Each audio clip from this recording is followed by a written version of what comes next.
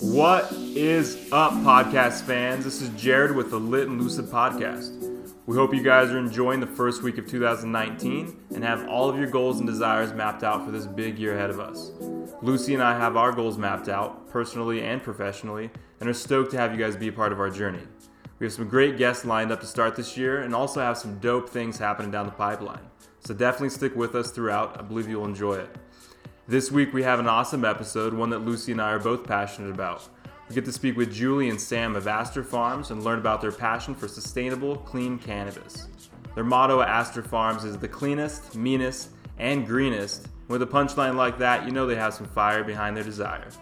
We will also discuss Harry's Harvest, a new line that helps to give back to the community after the devastating California wildfires, and one that helps Harry's story live on.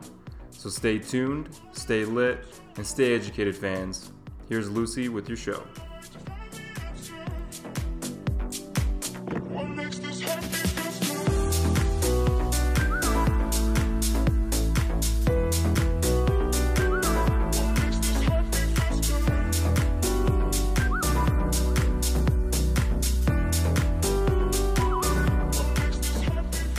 Welcome everybody to the Lit and Lucid podcast. We are here recording episode 39. We are Skyping some friends from Lake County, California. We have Julia Jacobson here and Sam Ludwig of Astor Farms. What's up, guys? Hi, thanks for having us. Yeah, thank you. We're excited to be on. Welcome. Glad to have you guys here. Yeah, so Julia and Sam, they run Astor Farms in California. It's a third-generation cannabis farm. They specialize in pesticide-free, sustainably produced cannabis locally in California. They truly value good genetics, clean cultivation, and the power of nature in their products. So we're extremely excited to learn a little bit more about your cultivation processes and kind of, your clean cannabis and things like that, what you're doing for the consumer. But then we also recognized that you guys were affected by the Mendocino County fires that occurred a couple of months ago in California. So we're going to talk a little bit more about that, a little bit more about Harry's Harvest. I know you guys have a really great story to share with that. So we're super excited to learn more. Great. Yeah, so why don't you kind of just explain to us how Astor Farms came to be? Sure. So I guess, so my family has been cultivating in California for about 50 years or so. And so for us getting into it, it was more of a rite of passage in a way, that it was about time that, California was coming around to recreational, and I saw, a big opportunity there to kind of get involved in sort of that family business that my grandparents started up in the Anderson Valley a long time ago. That's kind of that's the generation of it, I guess. And me and Julia are married, so we kind of decided to jump in both feet together. And we come from different backgrounds, but they're kind of all working together in a really harmonious way that has allowed us to remain married and happy and start a successful business. So That's always a plus. We're both repeat entrepreneurs, so this isn't our first rodeo in the ups and downs of what it means to run a company.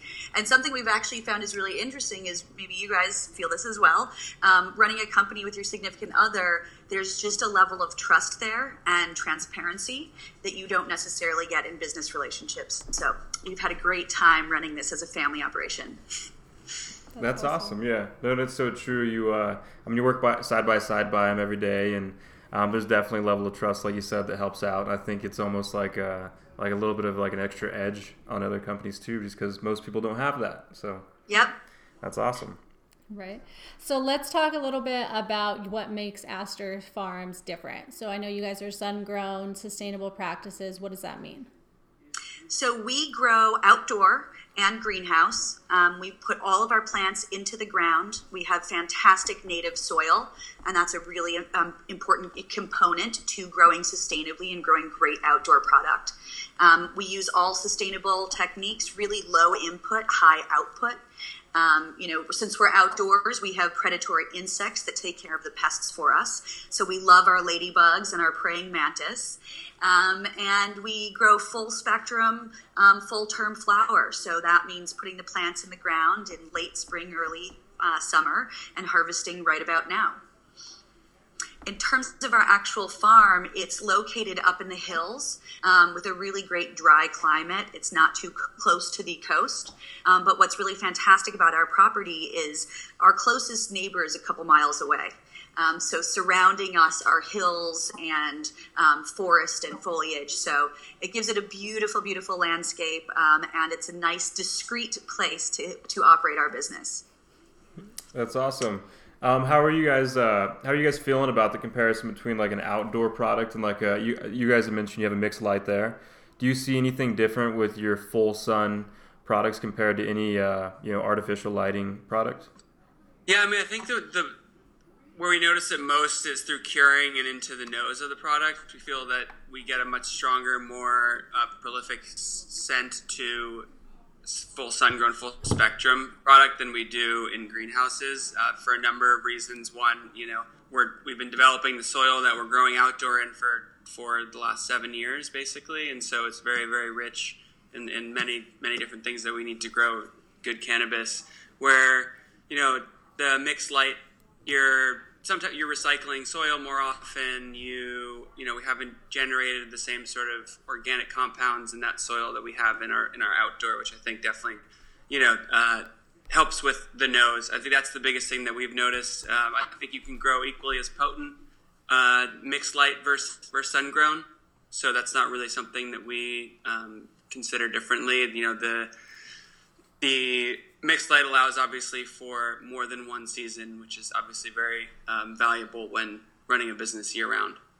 And in terms of, in general, outdoor versus indoor, sun-grown is full spectrum, so you get some healing properties, and it really enhances the effects of the cannabis that you don't get indoor. And like we said, we have all of our favorite little ladybugs and pests that eat the pests we don't want. So they act as our pesticide instead of having to actually use pesticides. When you're growing indoors, if you get one white fly, you're gone. Your whole room is going to be contaminated unless you're starting to use pesticides and chemicals. So that's a really big difference for us in terms of those two ways of growing. Additionally, growing indoors is equivalent to millions and millions of carbon dioxide emitted every year. There are crazy stats about the indoor use of electricity in California alone. So we really believe that cannabis is pure. It should be grown in the ground, and it should be grown in a way that really enhances that, which is not hurting the environment, not using chemicals. It's pure, and we should be growing it pure. That's awesome. And I feel like there's a big community locally where you guys are at that is specializing in these small batch craft cannabis. So is that kind of where the consumer is going now? That's what you're seeing the drive from California is? That's what people are wanting? Or this is just kind of the movement that the farmers are taking? So we have a strategy around the strains that we're using and kind of the batching that we're doing right now. We have some core strains, so our Sour Maui, our Maui OG, and our Durban Poison. We will continue to grow those and make them better and better every year. So those will always be around, and they'll be our signature strains. And then we also work with a network of partner farms, and they help us branch out into some exotic strains. We are definitely not the cannabis brand for somebody who's serious smoker, smoking every day, dabbing, that's just not who we are. We're not the brand that can compete at the Emerald Cup. And so, in terms of our strains, we're not doing Sherbert 365, Tangy, Skittles. We're not trying to chase those trendy strains that a lot of the indoor companies and a lot of the bigger companies are doing. And so that really sets us apart from the rest in terms of the strain choices that we're using. And that does lend itself into that kind of craft batch cannabis that you're talking about up in Mendocino and Lake counties. Okay, interesting. Yeah. And it's a wonderful way to support the community as well, by working with multiple farmers and allowing them to have a small operation, but still get their product through the supply chain in a way that's going to keep them afloat. Absolutely. And I mean, I'm always a huge advocate of, refining your craft as well. Like you guys aren't jumping at the next bit to try your latest and greatest strain. You're not sitting there spending a bunch of time, trying to breed your own genetics. You're just sticking with what you guys know you can grow and you can grow well, and you're just refining that, making it even better. And I think that's where I wish people would focus more, because then I think the cannabis industry would be in a different place than it is today. But on the other side, you're always going to have that. You're going to have innovators, people trying to find the next niche product out there, things like that. But I do think that what you guys are doing is huge, because you're just focusing on what works for you and kind of, building off of that, which is a great foundation. Absolutely. Well, and when you're working with outdoors, you kind of have to do that, right? You have to find the plants that are going to work for you in order to, give you the greatest profit, especially when you're being sustainable. So that's awesome. Yeah, it's actually been kind of interesting. One of the partner farms that we work with is a little bit closer to the coast. And so when you're closer to the coast in Mendocino, you get a lot of fog and there's higher humidity. So in certain climates up here in Northern California, you really have to grow more indicas because they have a shorter flowering and grow season. So you're getting them down off of the ground before that fog rolls in and before the rains come. So that's definitely, an aspect of it. Yeah, where somewhere like Lake County or Yolo, which is super, super dry, you're able to kind of grow later into the season and not worry about it. So it lends itself to bigger plants and certain strains. So to piggyback on what Julia was saying, we kind of try to stick to a little more traditional strains, the landrace strains, stuff that potentially, our parents smoked back in the day. And like whether we're one or two, crosses away from that, we do want to stick to these things that have heritage, stick to these strains that have heritage within Mendocino County, within Northern California that we're so well known for. That's awesome, yeah. And I mean, on the other side, the consumer standpoint, we've seen it in Colorado. Consumers are going to be gravitating more towards those traditional, well-known strains. I mean, Blue Dream's the number one strain in Colorado, has been since day one, and I think it's twice as popular as the next closest strain. Most of your craft cannabis cultivators out there are going to hate on Blue Dream, not grow it. But on the other side, consumers demand, and they want Blue Dream. So, somebody's got to stand there to give the consumers what they want and give them those traditional, trustworthy strains, I guess you could say, because they know their intended effects. They know what they're going to get from them. Like you said, their grandfather's been smoking them, so they have that trust, the trust aspect. Yeah, and we've seen what happened with something like Gorilla Glue, where a year ago it was like the hottest strain on the market in California, and now it just doesn't move the same way. Very true. Interesting. All right. Well, I know you guys were affected by the fires. You guys lost a couple of structures and I think a house on your property. So maybe explain to us what that feels like. We've been watching, on the news, the California fires that are going on in Malibu right now, and it looks terrible. There's nothing you can do. So how did you guys feel from that, and kind of share the story now? Yeah, well, I'll tell you kind of how it happened. It was a Friday at noon. Sam and I were doing some packaging work and stepped out to just take a break for a minute and saw this huge plume right over the next hill. And, we're a little bit newer to these fires than Noah, who's our director of cultivation. He lives on the property. So, he originally thought, okay, this is probably just a controlled burn. We're fine. 5 minutes later, not a control burn, not okay at all. And it was an incredible learning experience to learn how the weather impacts something like a wildfire. I mean, we learn things like you wake up in the morning and the fire looks calm and it might go away and you're going to contain it. And that's just because the winds haven't picked up. And then 2 p.m. the winds come and the fire becomes a whole other beast. So we learned a lot, everything about weather, about insurance, all of the different aspects of going through, a traumatic experience like that. The hardest part was the animals. So we have one farm dog, but he's very domestic, so he jumped right in the car. There are 3 farm cats. We were able to catch Ginger and force her into a crate. One of the other cats made it home a couple days after the fire. We actually have a feral Yorkie that lives on the property. So she has been covered in dreadlocks, living in the bushes for about 8 years. And the day that the fire happened, she looked at us and just stood there, and we knew she knew. She knew if she didn't let us pick her up and get her in the truck, it was going to be, the end. So she let us pick her up. She got groomed. She has her ear infections fixed up, and she now wears a bandana and follows Noah everywhere he goes. So there were some happy moments and some definitely some silver linings. But Harry was one of the farm cats. He's half bobcat, half tabby. And all the farm cats live outdoor, indoor, so, they know how to make it out there. So we're hoping that Harry is still alive and just far, far away. But that was pretty traumatic, knowing you have to leave the property right now. Yeah. Like, you don't have time to look, and just, it's not like a dog where you yell out their name and they come wagging their tail. So that was a pretty horrible experience, just knowing that we couldn't save him. I mean, we were there, like you said, it started on Friday at noon for us, and we were there for the next 2 days. It was, advised evacuation for Friday and Saturday and most of Sunday, and then I think Sunday afternoon is when it was mandatory evacuation. So, we're near Upper Lake, California, and so we were actually sort of at this intersection of these two fires that were raging. One was the ranch fire, one was the river fire. The ranch fire started about a mile down the road from us, so now every time we drive to Ukiah and back, we kind of see the start, so it's like see where the fire started, so there's a little bit of like PTSD there too. Mm-hmm. So we were, preparing the property up until the last moment.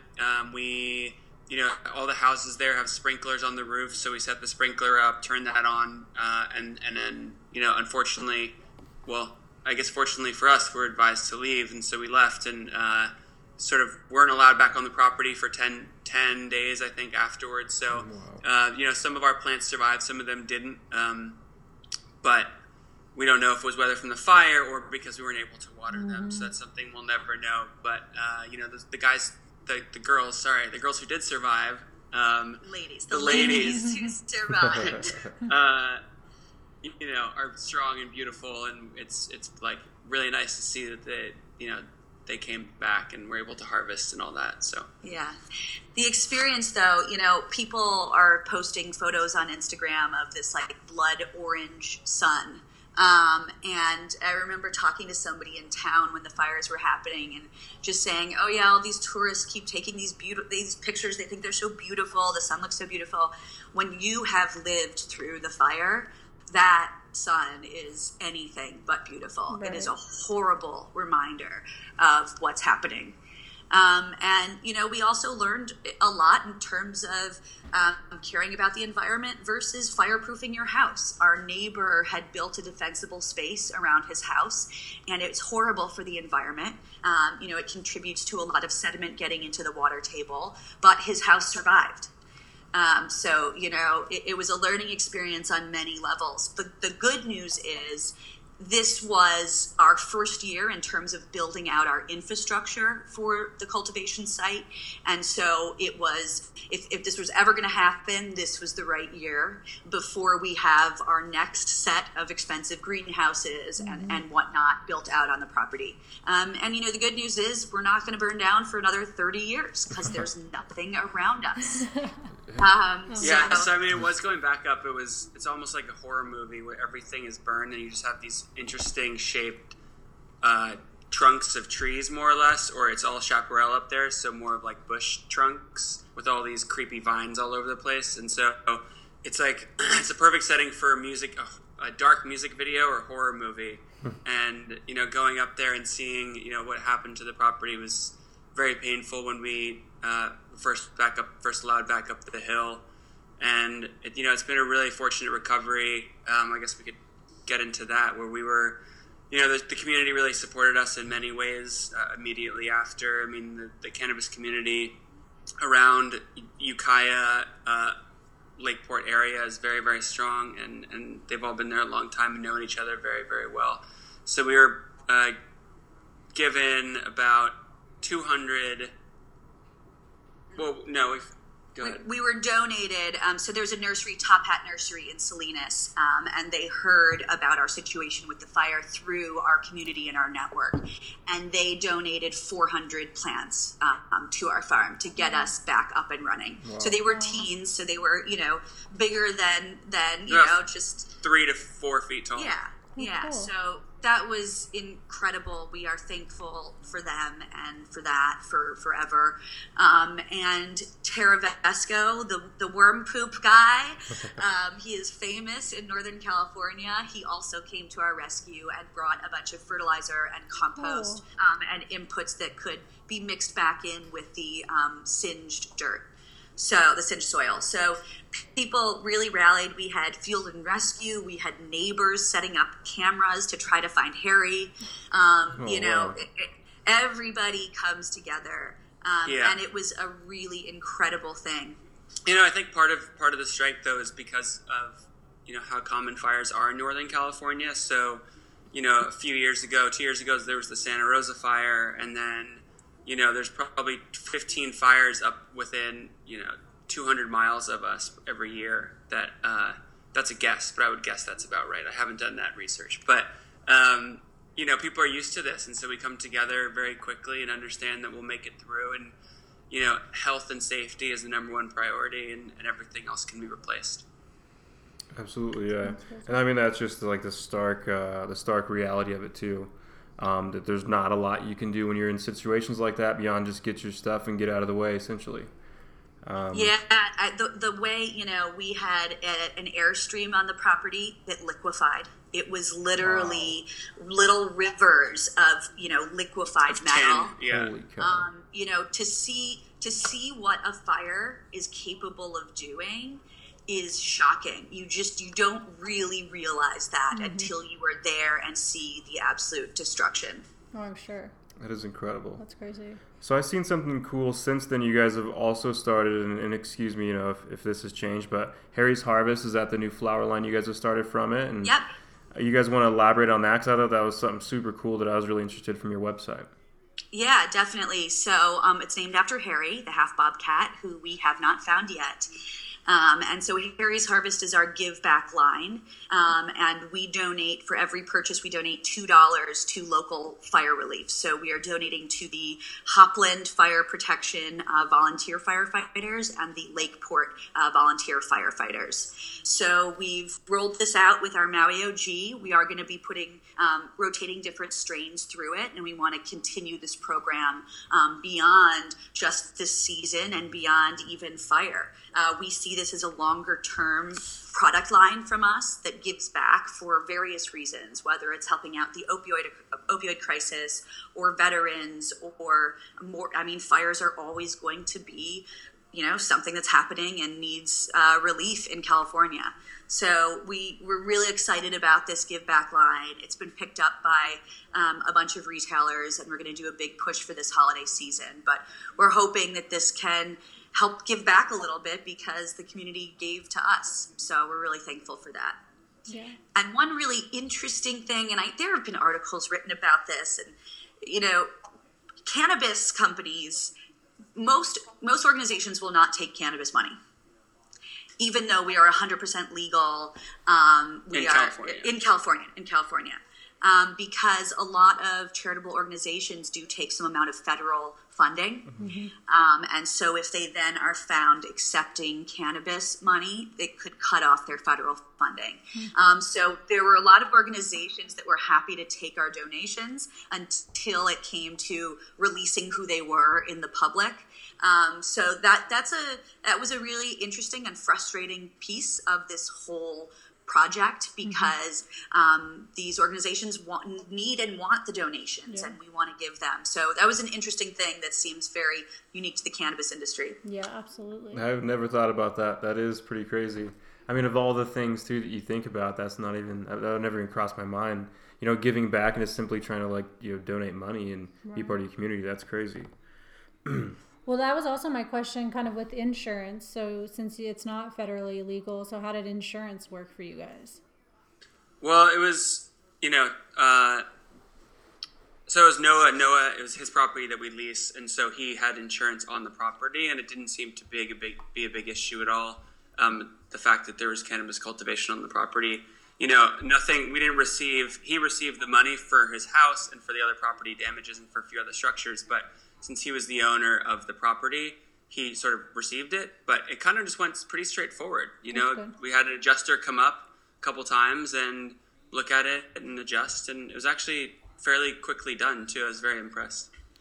But in terms of cannabis companies getting insurance, we have product liability insurance and we have general liability insurance. But as an outdoor cultivation, we are not allowed to get crop insurance. Yeah. So in California, there are some insurance companies that will cover indoor crops, but not outdoor at this time. Right. Hopefully something that will change in the future, but fortunately, not too many big issues on your guys' property, I guess. Luckily, they got taken care of on that end. Mm-hmm. Cool. So is there any other way that people can support kind of this Harry's Harvest efforts that aren't in California, or is it really going to the dispensary and purchasing the pre-rolls, or? Well, I mean, if you're in California and you can make it to one of the dispensaries and buy a Harry's Harvest, that's great. Tell your friends about it. But if you're not in the state, go look up the Hopland local firefighters and look up the Lakeport volunteer firefighters. The local volunteer firehouses, they're the first responders to these fires, and these are their communities. They're losing their houses as they fight the fires. So, and these local the volunteer firefighters, they rely on donations, because they're not federally backed, they're not state backed. So I would say look up a local volunteer firehouse and donate to them. Yeah. Cool. Awesome. We will, for sure. Yeah. So I do, you guys touched on at the very beginning that you guys had previous entrepreneurial gigs prior to Astor Farms. And then now this one together. So I think that's a pretty cool little duo that comes together. What kind of, do you guys have any advice for any entrepreneurs out there that are maybe just now starting? This is their first business, either in cannabis or outside cannabis. You guys have any kind of tips and pointers for them? I would say within cannabis, I'd advise to take things slowly. There's still a lot of moving parts. There's still a lot of regulations that are changing all the time, and you can invest capital in areas like packaging, for example, that will not be passing all of the regulations potentially within a few months. So definitely get a good lawyer and stay on top of all the regulations, basically, and move one step slower than you think needed. And a quality to have if you decide to jump into this is resilience in every possible way, shape, and form. Like Sam was saying, the regulations change on a dime. And that could mean you've sunk money into packaging that's now not going to work, or, a way you put a product out on the market is not going to be allowed anymore. So being resilient about, the actual ups and downs of how this industry is rolling out is huge. I mean, as any entrepreneur, resilience is important, but in this industry, it is absolutely essential. I also think we come from not very specifically non-cannabis related industries. Julia was in tech and I was in film. And so, we both grew successful businesses, which was fantastic. But, so many of the skills you learn within your industry of focus or your previous profession is very easily applied to cannabis or other entrepreneurial endeavors that you might go on. So trust your gut, know what you can do, know what you do well, and sort of make that a focus of starting your next company too. Cool. Appreciate that. Those are all very cool things. And I've seen that a lot with a lot of businesses. They move too quickly, and then, like you said, that's such a great point. Don't go, run and buy the latest and greatest packaging, because tomorrow it could not work, or even today it could not work until you double check. And hopefully nobody quotes me on this, but I think back in July when California went through those changes, I seen somewhere a stat that said it was something like $300 million worth of product in California that had to be destroyed because it didn't pass. I'm not sure if it's testing or packaging changes or something. And I thought, my Lord, that is an astronomical amount of money lost, and all these companies had to just bear the burden of that loss too. Yeah, they did. I mean, that we were ahead of both of those. We made sure that all of our packaging was compliant and that we're pesticide free, and so we didn't have to worry about a lot of that. That was sort of built into our model already. Mm-hmm. But yeah, there's some amazing stats around July of 2018 that were just mind blowing, really. Yeah.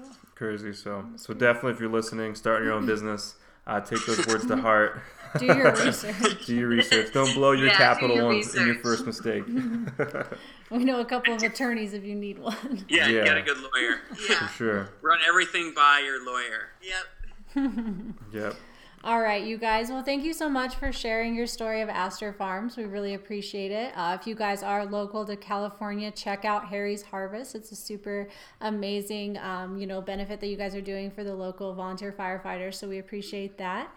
And we're glad you guys are still standing and moving forward and being resilient for next year's harvest.